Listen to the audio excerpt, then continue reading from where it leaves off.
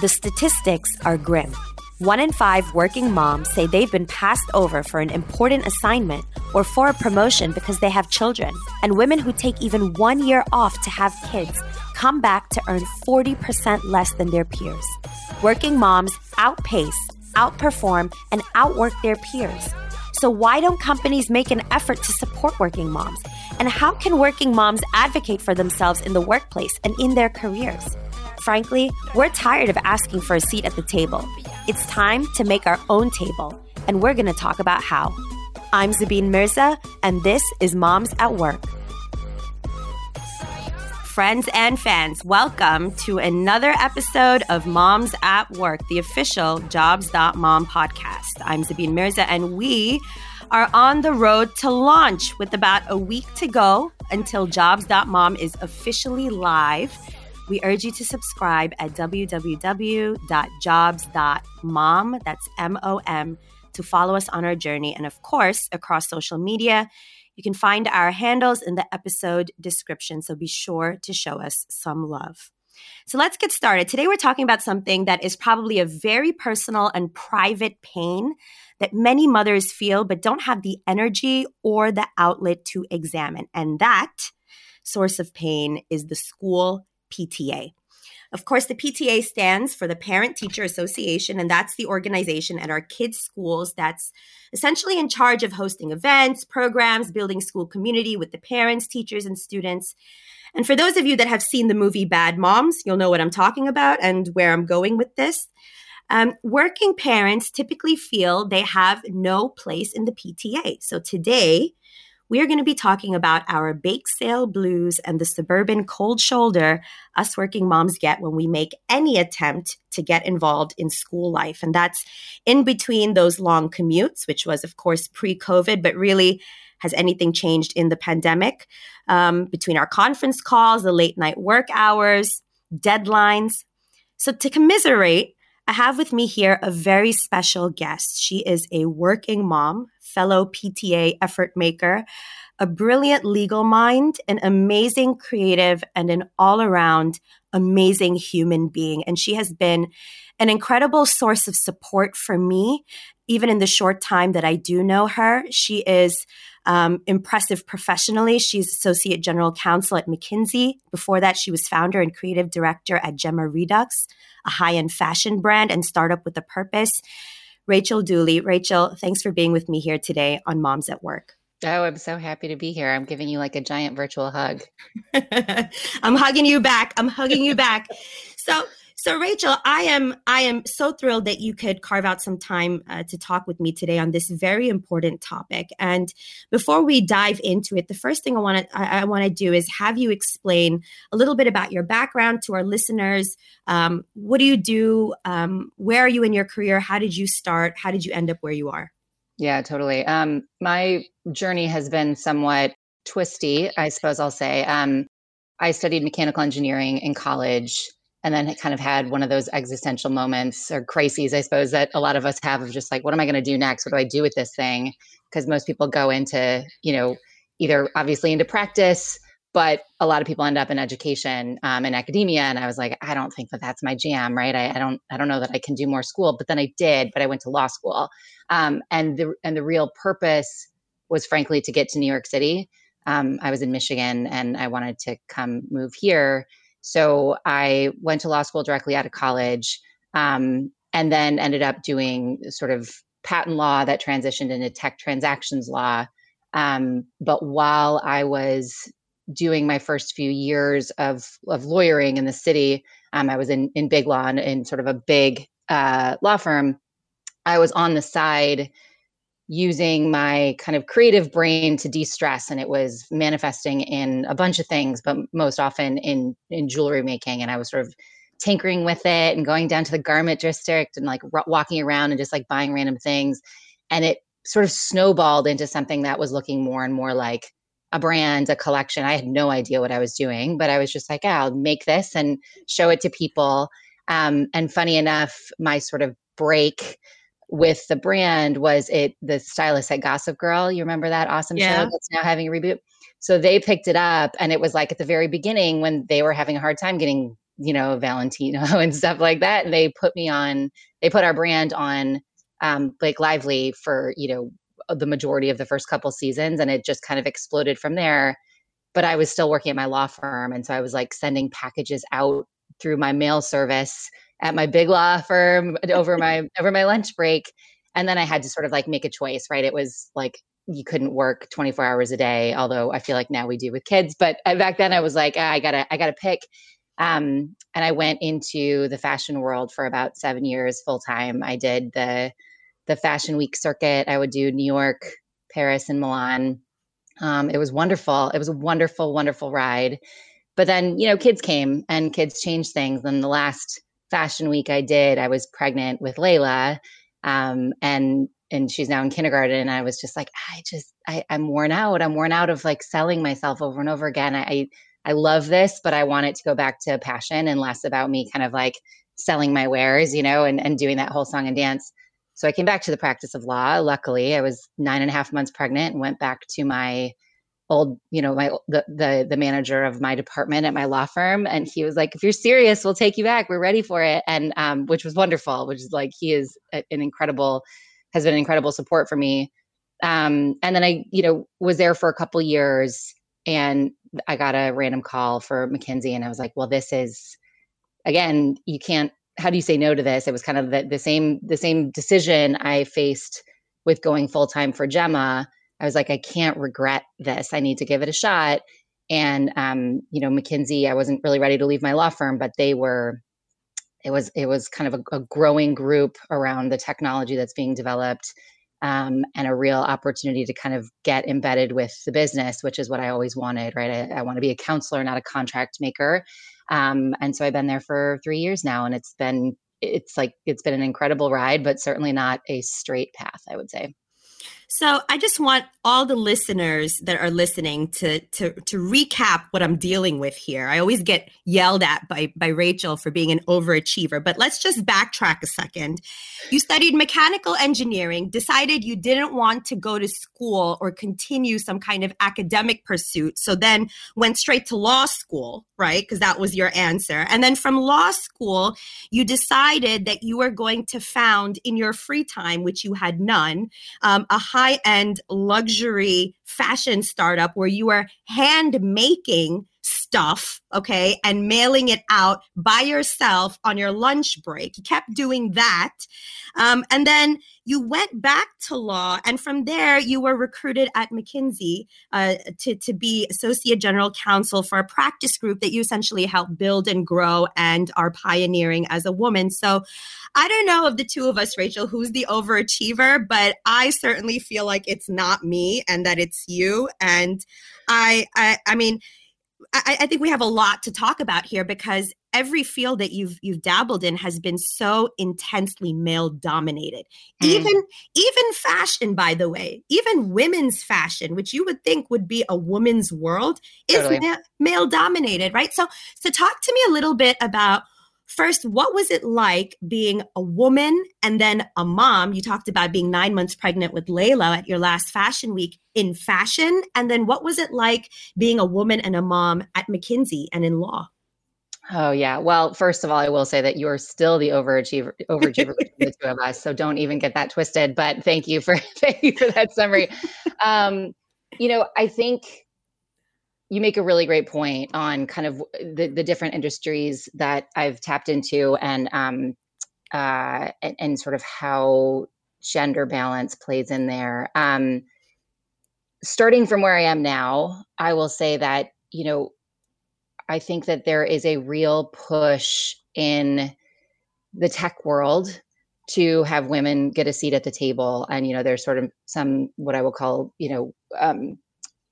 official pushes for that, right? Of like getting women on the boards in certain states. And I think some companies are obviously pushing for that in different ways, some more effectively than others. But I think we live in a really interesting time around gender balance, at least within the tech world and emerging tech, because I think there is a real effort right now. Now, that being said, obviously, understanding where I work and the clients that it has, and thinking about, just looking at public companies and major private companies and who is on those boards and who's in the C-suite, we have a really long way to go. And most of this was true in the law world, of looking at this sort of rainmaker and or kind of steering partners of most law firms.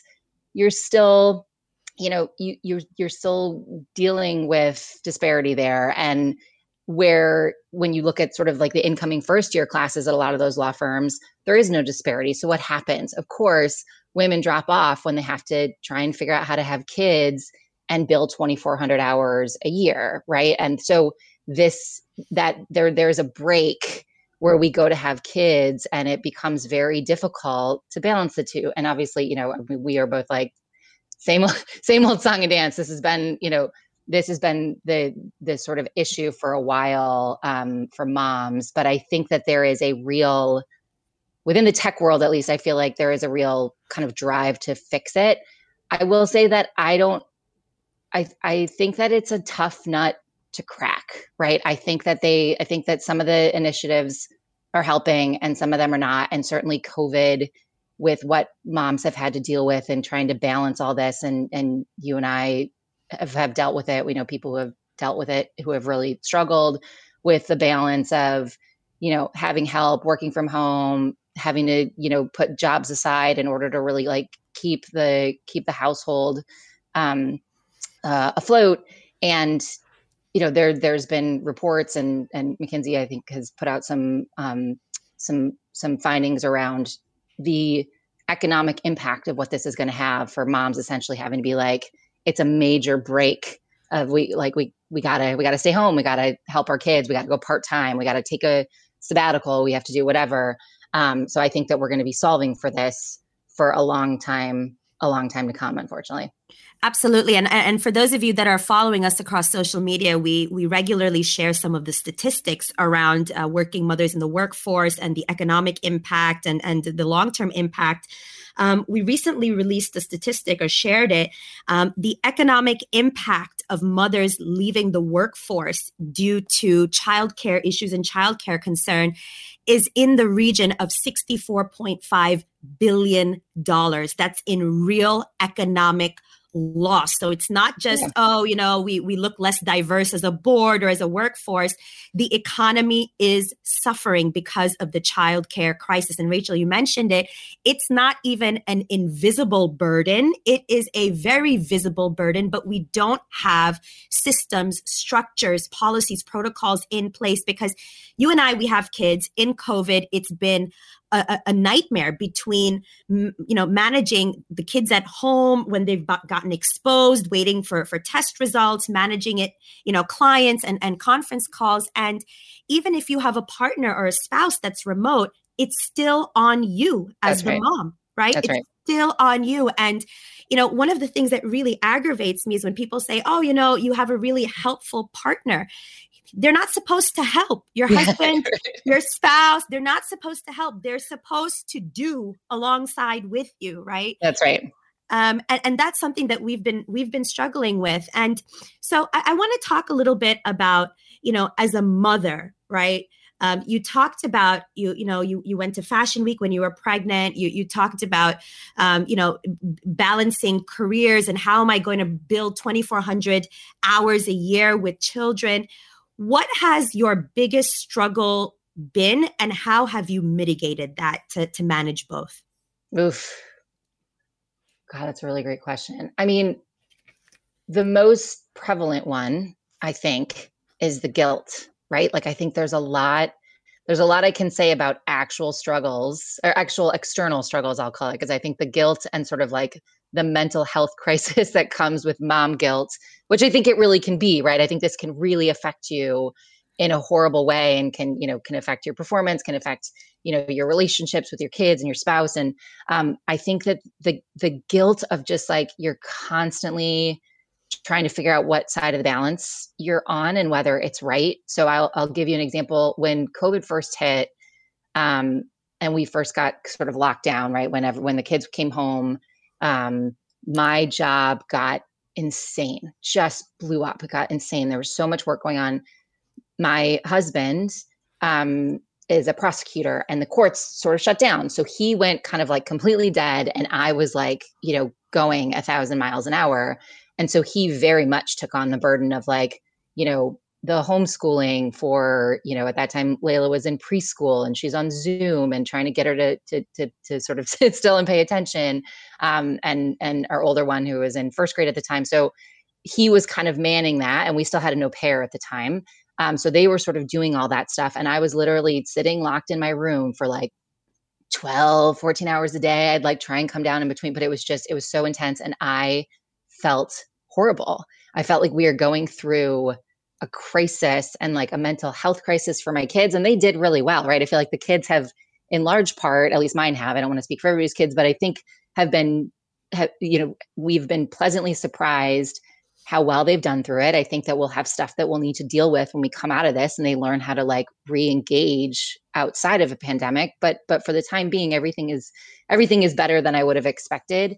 But that sort of the constantly questioning if you're prioritizing the right thing, I think for like the majority of last year was just like emotionally exhausting to me. And I'll tell you that I think one of the keys for me in getting through that is learning how to be vulnerable. And like you and I do this over text a lot, which is why, I mean, I adore you for so many reasons. I adore this part, especially of just like feeling seen, of just like, okay, you got it. Like you can mock the little bags that I sent my Valentine's out in because I know you do it from a place of love. And it's like, it's this like shared vulnerability of like, we're trying here. And I have a very good friend at work who we do that on the regular. Like she will tell me when she's falling apart, and she's technically my boss, but we work so closely together, and we have, since I started, having the ability to be vulnerable with somebody who understands exactly what you're going through. And her kids are like a few years ahead of mine. So she's like, here's what you have to look forward to. Like, wait until they both get in, which was what she was telling me last year. She's like, wait till Layla gets to kindergarten. It'll be so much easier. Like, just give yourself, the grace to realize that you can't do it all right now. Like you gotta keep the boat afloat. You gotta keep going to work, and your kids are taken care of and they're doing great. And like, you gotta find ways to connect on the weekends as much as you can and come down for breaks and stuff like that. But that vulnerability, I think, is so key, because if you try and look like super mom all the time, it just, you like crumble inside. Right. Yeah. And I think that's so right, because, and this is something that makes me really emotional, because, I talk about this a lot, that oftentimes when we're talking about women helping other women, that help is not there. The misogyny is the call is coming from inside the house, I always say, right? Yep. It's women. And what you just talked about, and it's why I absolutely love you too, is just because it's always working mothers that are supporting other working mothers. And, it's you mentioned the Valentine's. So for those of you that are listening, so, Valentine's Day, we had to make these goodie bags for the kids. And, of course, there are many mothers that make exceptional goodie bags, and I am not one of them. And I didn't have, the cute plastic bags with the hearts, and, I sent my husband to like the 99-cent store to get like random bunches of stuff. And there was like a no food rule. And like, I may or may not have stuck an unauthorized lollipop in it. And I didn't have a contraband. I didn't have a bag, and I put it in a Ziploc bag. And I just said, well, this is the shame of the suburbs and the shame on my ancestors. And I texted to Rachel, and Rachel texted me back with a sandwich bag that she's written with red permanent marker on, to tell me you are not alone. And we just kind of virtually high-fived our innovation and ingenuity. And that's what's going on. And also just to, if you were to ask me, Rachel, how am I balancing? I would tell you very badly, because for those of you that are listening, Rachel and I have kids that are in the same class. And that I just discovered this maybe 2 weeks ago. She sent me a Christmas card. I have it hanging in my kitchen. Well, we discovered it. We discovered it. You knew this. You knew this. You apparently knew this. I didn't know 5 months into the school year, my friend has a child in the same class as my kids. So in case anyone's wondering how things are going here, not well at all. Okay. Not well at all. But I want to talk about, let's talk about the PTA, right? Yep. And Rachel, and I don't want to get emotional talking about this, but Rachel, you may not realize, but you have been such a source of moral support for me through some of the really difficult things we've had to deal with in the PTA here. And the PTA, again, the Parent Teacher Association, it's a well-meaning entity. It's meant to keep everybody together, the bake sales and whatnot. And it's hard enough for a working parent, right? The timings don't work. We can't make things from scratch. I have ShopRite cupcakes that I send in. I don't even take the price tag off. I'm just like, let's not even pretend I made these, it's, but how have you reconciled your experience with that mom guilt where you want to be involved in school, but you can't because these structures don't accommodate working parents? Yeah. What has your experience been? Yeah, well, I will tell you, it feels very much a work in progress to me. And the funny story of you and I having kids in class this year. I mean, I think it's hilarious, but it also feels very this year where it's that much harder to be connected with what's going on at school because we're not allowed in. There's no events there. Like usually you'd at least, even if you were your job was preventing you from really contributing to the PTA, at least you could be there every once in a while and go to game night or whatever, pizza night, go to the book fair and things like that. And none of that is really existing this year. So it feels like the only kind of continuity other than the dance party that happened last night, which was wonderful, but it's our kids in front of iPads, not us connecting. So the only continuity feels like the PTA in some senses, right? Like the only real ability to kind of like engage at school is the PTA. But it also feels like if you are not kind of engaged on multiple, if you're not like triangulating from a few different points on the PTA, then you feel a little out of the loop anyway, because there's just a lot of overlap. And I remember at one point I asked, like I mentioned in passing to my husband that I was like, yeah, no one's ever like asked me to be a class mom. I wonder, like a little bit like a little bummy. And he was like, would you want to be one though? And I'm like, no, I just feel like I should. I just feel like it's what I'm supposed to do. But like, honestly, and you are, and you're wonderful at it. I am the worst. I did not have any idea. And I'm just so embarrassed right now. I am one of 2 class moms and I am totally not pulling my weight in any way, shape, or form. And my co-class mom definitely hates me and definitely has a voodoo doll of me at home that I would absolutely not blame her for sticking pins in because I am the worst class parent ever. I am never signing up for it ever again. I don't see, I view that differently. I think there are some, moms on the flip side of this equation. And, I'm certainly friends with a couple of them who sort of are, are happy to kind of pick up the slack for us, right? Like, but that takes a lot of trust and kind of mutual respect, and that can really be hard to come by. Again, if you're not being vulnerable with one another around, like, we as working moms are kind of thinking, how do we balance it all? How can we do all these things? And at least from my experience with talking with some of the moms on the other side are like, am I slacking? Am I doing enough? Like my kids are getting older. Shouldn't I be kind of working or whatever? Like, it's just there's never, I want to say the grass is always greener, but it's not that. I don't think it's like internal to us. I think it's just like societal pressures coming from all sides and you can never solve for all of them. Right. So I think you just lean in where somebody is picking up, the slack for you. I think you lean into that and just like, again, vulnerability, like I'm trying here. I want put my name on whatever you need me to put my name on, send emails out with my name on it. It's totally fine. I want to be supportive, but like, I only got so many hours in the day. And especially this year, it's like, you never sure what's coming around the bend. Like, I feel like my time is eaten up in a different way than it has been any other year. and also in ways that I sort of can't anticipate. So, it's just like we're surviving, right? It's a pandemic. We got to all give each other a break.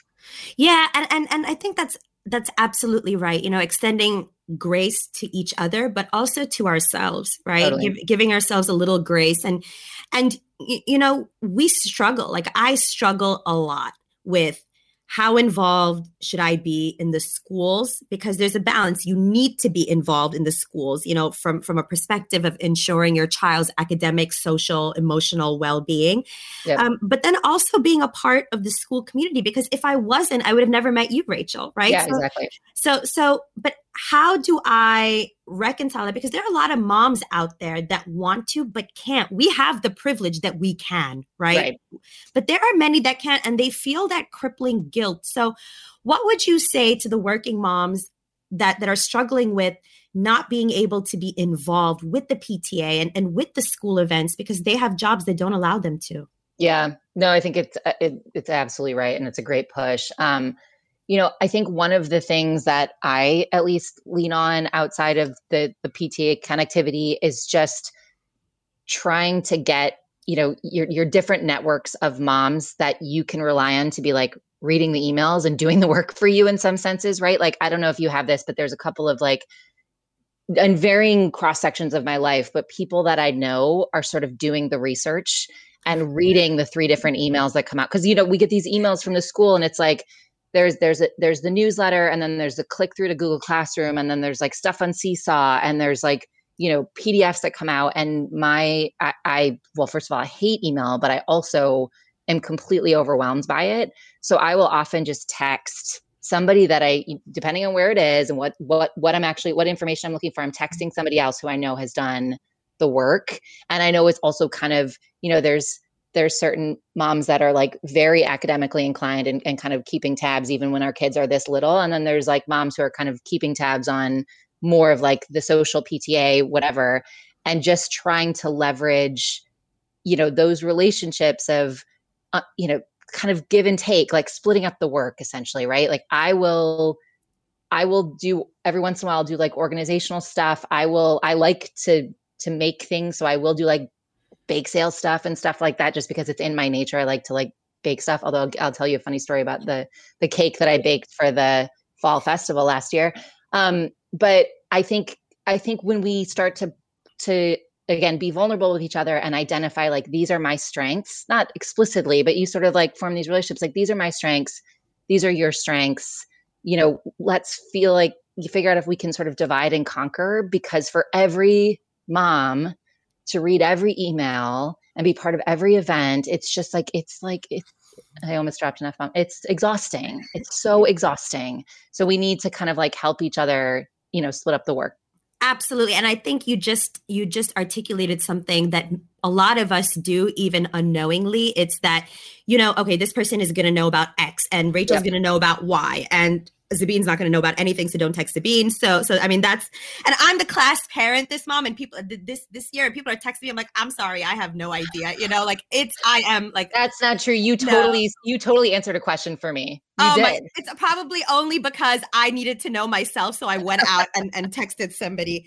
But you're absolutely right. And when we're talking about emails, and this is the disconnect between a lot of the culture that working parents are used to and the pace at which we move and disseminate information. Like, I can send you a text like, "Hey, get this." Z. And I don't need, "Hello, Rachel. How are you? Yeah. Hope you," I mean, like, I don't need, and there's no misunderstanding that I'm like being short, right? Like, send me the bulleted point list, with phrases. I'll decipher it. It's totally fine. But this is the disconnect, because a lot of the emails, we're bombarded with really long emails. And is it a snow day or is it not a snow day, right? Like, what's going on here? And answer, if it's this week, it is a snow day. Right. Right.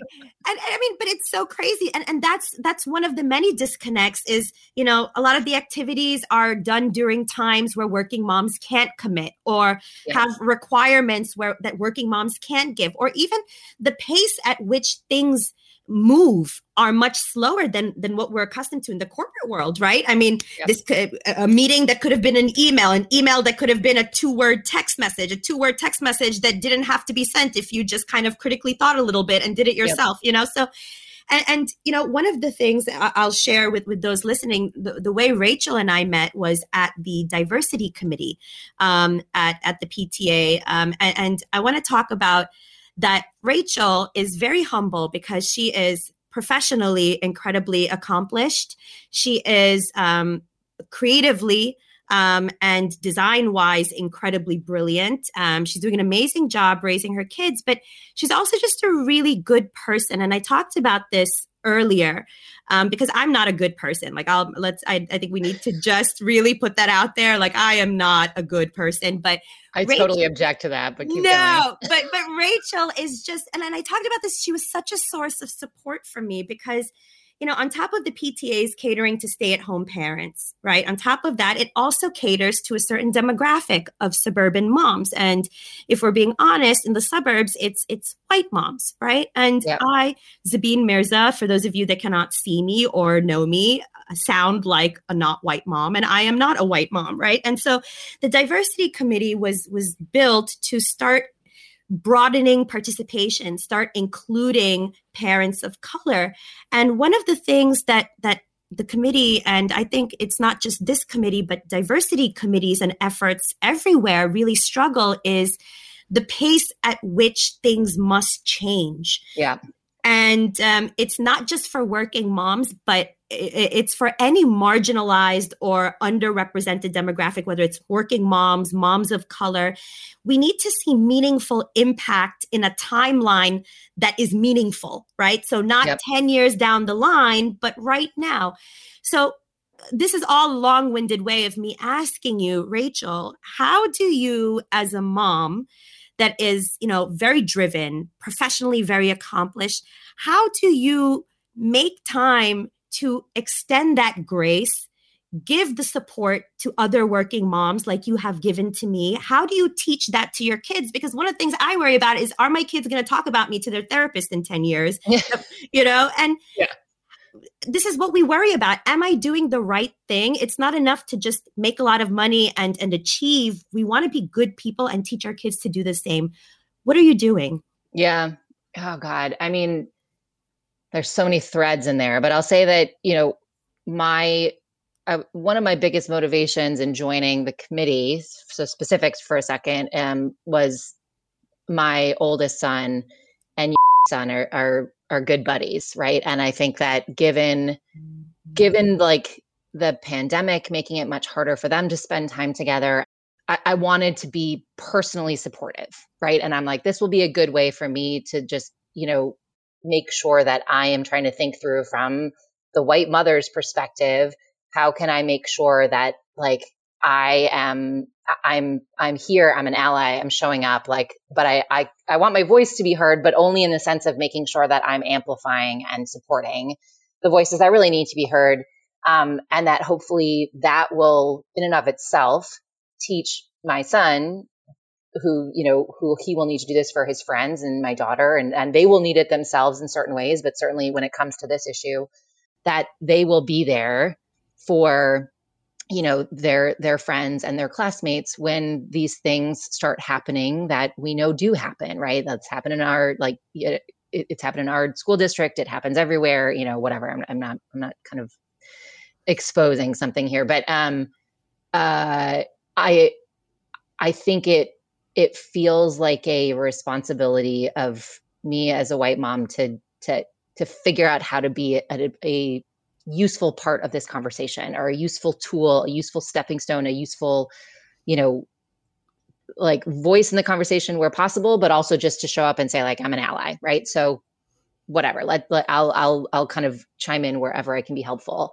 And obviously, or not obviously maybe, but I grew up in Michigan, in a liberal part of Michigan, but a liberal part of Michigan is still pretty like conservative on the balance. And I grew up with, largely white, largely Christian kind of surroundings. And it's part of why I wanted to come and live in New York City, right? I wanted a different existence for my kids and for me. And truthfully, it was probably the hardest thing about leaving the city and coming to the burbs. I'm like, this is what it was all for, right? It was all for them going to schools where they'd have like really, like diversity across the board in every which way, economic, including economic, which is, I feel like, we're largely lacking here now. But so I think wherever there are opportunities to lean into being a part of, having a more sort of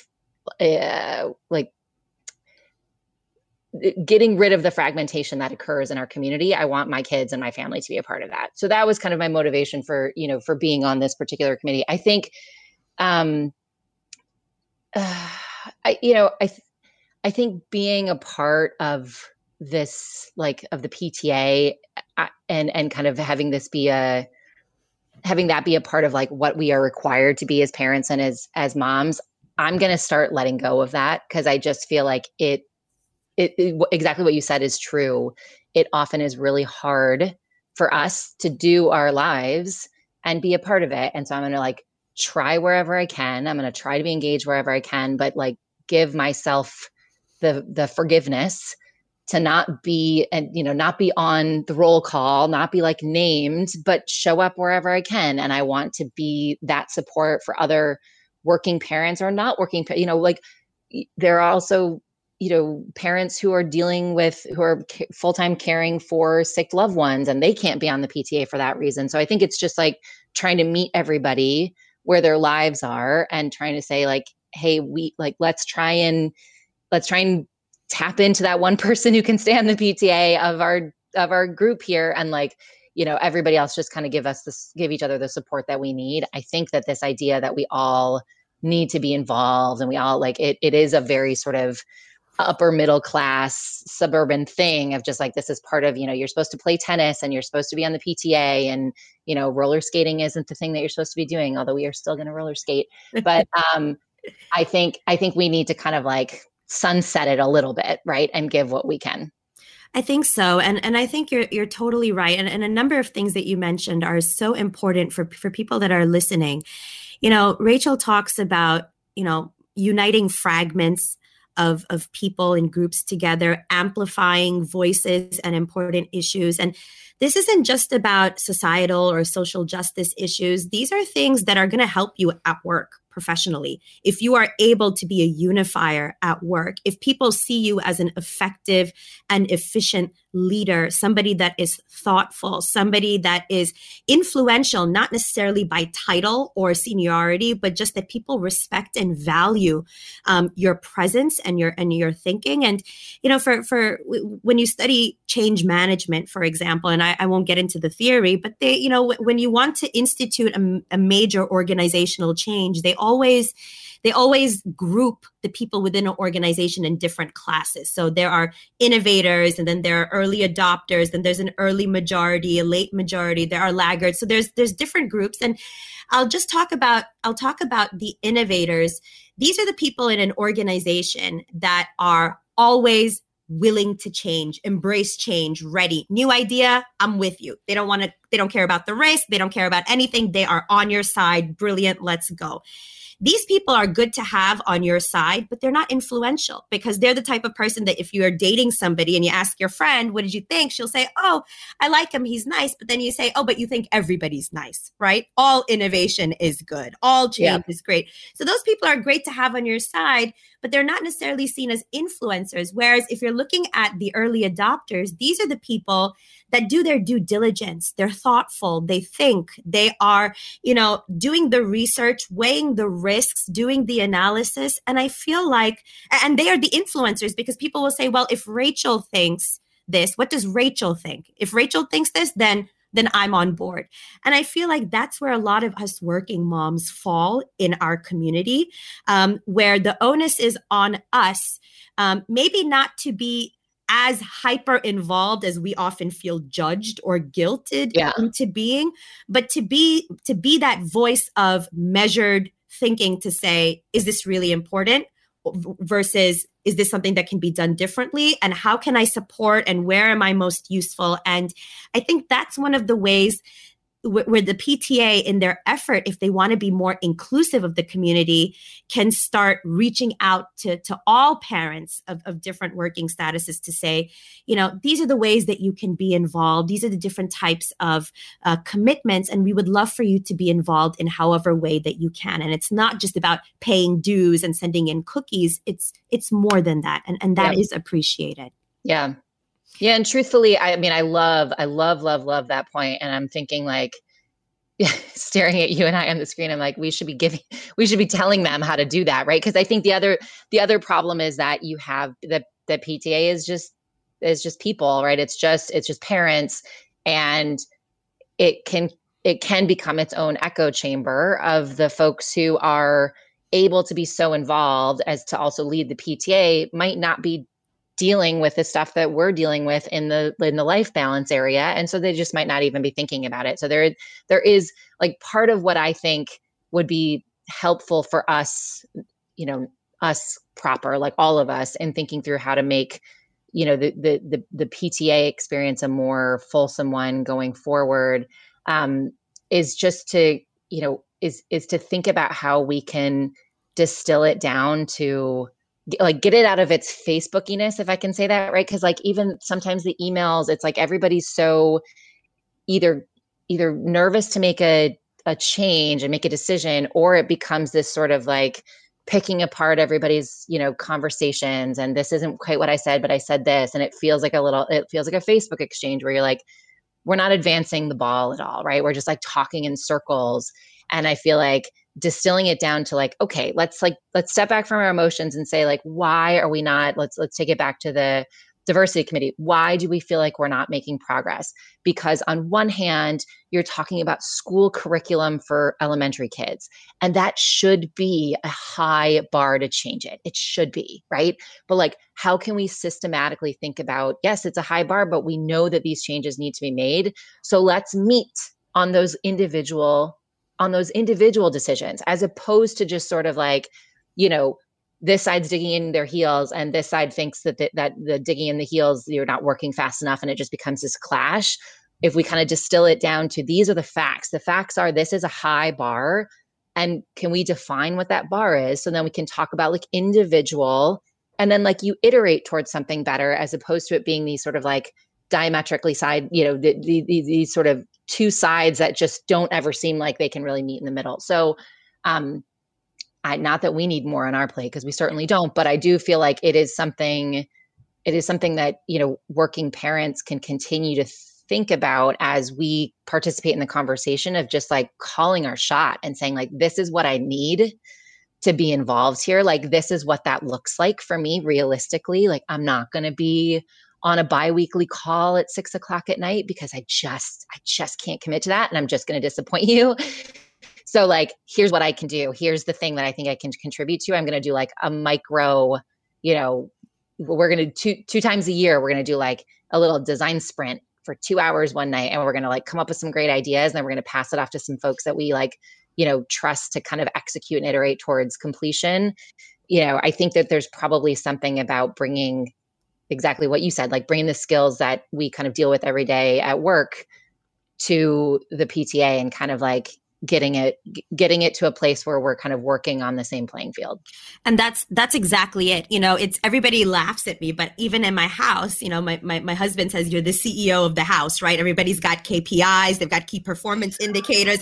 My 3-year-old, right? My 6-month-old doesn't yet, but my 3-year-old's got KPIs. And I think that's exactly right. I think we have to teach them how to work with us, right? Because I think a lot of them are waiting for our lead to say, all right, what are the tasks? What are the timelines? What are the KPIs? What are next steps? Who's going to own this? And on one hand, the onus is on us to set that framework, but the PTA, the onus has to be on them to meet that. Because if they really want to be inclusive, you have to also meet us, right? If we're putting it out there that this is what we need, these are the timelines, these are the goals, KPIs, responsibilities, what's next, we want to be involved, but this is the way that we can be involved, right? And we have to teach them. So the next thing that I want to talk about, and just, taking a step back, talk about your career. There are women that are listening to this that are aspiring either designers, fashion entrepreneurs, that are aspiring lawyers, that are looking to move into, on the corporate side, maybe a counsel position, or even pursue law firm, legal work at a law firm. What advice would you give them as a mom, as a working mother? What would you give them in terms of how to succeed, how to advocate for yourself, and how to move up in a field that very much doesn't accommodate women, and let alone mothers? Yeah. So one of the best pieces of advice I've gotten in the last few years and kind of put into play in my own career is to call your shot and then over deliver on it. So saying, at the beginning of the year, here is what I plan to do, or at the beginning of a project or whatever it is. Ideally, that's something that you've kind of come up with on your own, of saying like, hey, I see X and Y. If I did Z in the middle, we'd save this much money. We'd be this much faster. We'd like have this much more innovation. It would open up bandwidth for our team to do X, Y, and Z and publish and da da da da da. Identifying that, vocalizing it, which I think is something that men do all the time, of like, this is what I'm doing and this is why it's so great. And it's so hard for whatever reason. Psychology, I'm sure, is there. I don't know it. But for some reason, it's very hard for us as women to be like, this is what I'm going to do. And this is what I expect from it. Right. So I think it's very helpful to say, to the extent possible, I'm going to do this thing. I'm looking for a raise. I'm going to do this thing. I'm looking to move up. I'm going to do these two things. And I'm hoping that next year you're going to consider me for, this advancement, or I want to develop this new service line, this new avenue. I want to build this thing, and to identify it and essentially put a proposal together, however that works in your industry, and really just call the shot. And then I was listening to a podcast last week with a CEO, and I should remember who it was, but I don't, and I will find it and I will send it to you, so at least you have the name. But this idea that the way that you excel in the workplace is to sort of get an A+, right? Like to do what you've been told to the best degree is not right. The way that you do, that you advance, is you do what's been identified, and you sort of optimize for that, I guess, right? Like you get that done, and you do it well, of course, but it's sort of like, get it done and then figure out how you can overshoot on that, right? And keep identifying how you've overshot on that. I think that rejiggering our brain to say, it's not just about I have the most face time, I work the most hours, I'm doing everything they said exactly perfectly. That doesn't light people up as to what leaders look like.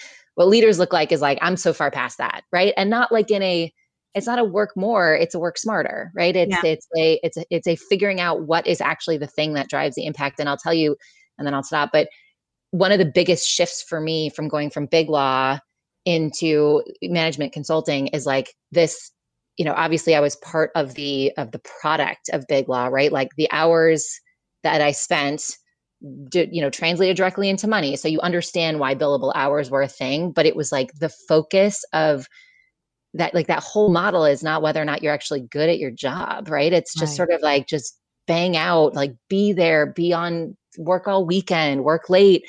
That is the focus. And then transitioning into this is purely about impact. The only thing that matters at the end of the year is can you show that you've created impact, you've done something cool, you've really identified a new formula for getting things done. I feel that brain shift for me was so helpful. And I think it makes our jobs more fun, right? When you can actually just say what can I do that will show that I can do, Yeah. And I think for everybody listening, I think this is so important. We talked about translating your framework for success and your drivers for success into the areas of our lives outside of work, like the PTA, like our community, right? Telling them about your KPIs and your deadlines, but also this is a way you advocate for yourself at work. It doesn't have to be about how many thousands of hours you put in, because as Rachel correctly mentioned, just because you put in 3,000 hours doesn't mean you put in 3,000 good hours, right? Yeah. So verbalize, for all of you listening, verbalize what you've done right? And verbalize what you want to do and put it out, not to sound like, new age spiritual, but put it out in the universe and put it out, say it out loud. So the people that have the power to make those things real for you, they know that this is on your plate. And you know what? Somebody once told me something. They won't know unless you tell them. They're not psychic. Right. Tell them, this is what I've done. This is what I want to do. This is how I want you to help me get there. These are the supports that I require in order for me to bridge that gap. This is a way that we as moms, as women, as people at work, in our careers, but in our communities and in our marriages, in our relationships, we advocate for ourselves. It's not just about standing up against injustice, of which there is plenty against women, mothers, marginalized groups of people. It's not just about standing up. Advocacy comes in many ways, including being an advocate for yourself. And nobody's going to push you up the ladder unless you make it clear you want to be moving up that ladder, and you make it clear how you need to be helped up that ladder. We can't expect people to know that, especially when we are in a corporate structure that is built from a patriarchy, by men, for men, it needs to, there's going to be growing pains. We need to change it from within. We cannot be scared to speak up. Yeah. Couldn't agree more. And so as we're wrapping up here, Rachel, just in one sentence, I guess, my mantra, that's something that I feel like I'm repeating all day to my kids, because I'm constantly making mistakes and messing up and dropping. I'm not perfect, but I'm trying my best. I'm not perfect, but I'm trying my best. One sentence. What's your mantra? Oh, Is that it? Is it the big heavy sigh? I mean, that's certainly the most used one these days. Oh, geez. As something comes crashing down. No, I mean, I think, I think my mantra, I guess, every day is just like, I don't want to regret not trying. Right. Yeah. Which has always been sort of the way that I approach life. But I think especially now, just try it. You might screw up, you might have to kind of like fix things along the way, but just try. And then, we'll sort it out later. What you don't ever want to have happen is, I regret that I didn't even give it a shot and what could have happened. Yeah. And, I'm a type A perfectionist, which means my life has been a living hell made by myself of my own design. But the perfect is the enemy of the good. And this is something I need to tell myself constantly, just try, just keep trying. Perfection, it's not even about perfection. It's about showing up and just trying. And so fun too, right? Like, I mean, we want to live a fun life. We want to have fun friends. Like nobody really likes perfection. They like to look at perfection. So who do you really want to be? Absolutely. Absolutely. There is no perfect. So Rachel Dooley, brilliant lawyer, brilliant consultant, brilliant designer, brilliant friend, brilliant human being. Thank you so much for being here on Moms at Work with me today. So fun, man. Thanks so much for having me. My pleasure. And for those of you that are listening, please be sure to follow along on social media and to subscribe to the podcast. And of course, if you aren't already, subscribe at jobs.mom for our newsletter for all updates, news, and invites for upcoming launch events. Jobs.mom is, of course, launching officially on March 1st. As you all know, I wish you well. Stay safe, stay sane, and we'll see you next time. Follow us on social media. Be sure to subscribe to the podcast and check out more episodes at jobs.mom/momsatwork. Así soy yo.